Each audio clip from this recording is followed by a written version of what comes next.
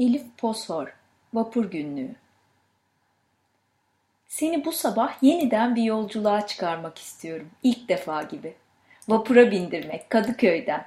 Martılarla oynaşırken vapur ve dalgalar, çay içirmek 50 kuruşa vapurda.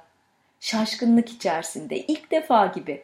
Kendini gülümserken anlamsızca yakalatmak istiyorum, yeniden. Yağmurlu günde çıktım zannederken güneşe tutulmak gibi. Neden, nasıl, bilmeden, nerede derken vapurda hayata yakalanmak ilk defa gibi. Nasıl bir şey bu boğaz? Her seferinde ilk defa gibi, her seferinde o heyecan. Seni bu sabah yeniden bir yolculuğa çıkarmak istiyorum, ilk defa gibi. Martılar, vapur, sen, ben, boğaz, güneş, balıkçı tekneleri.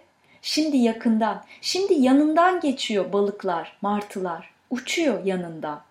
50 kuruşa elinde çay bardağı uçuyorsun boğazda.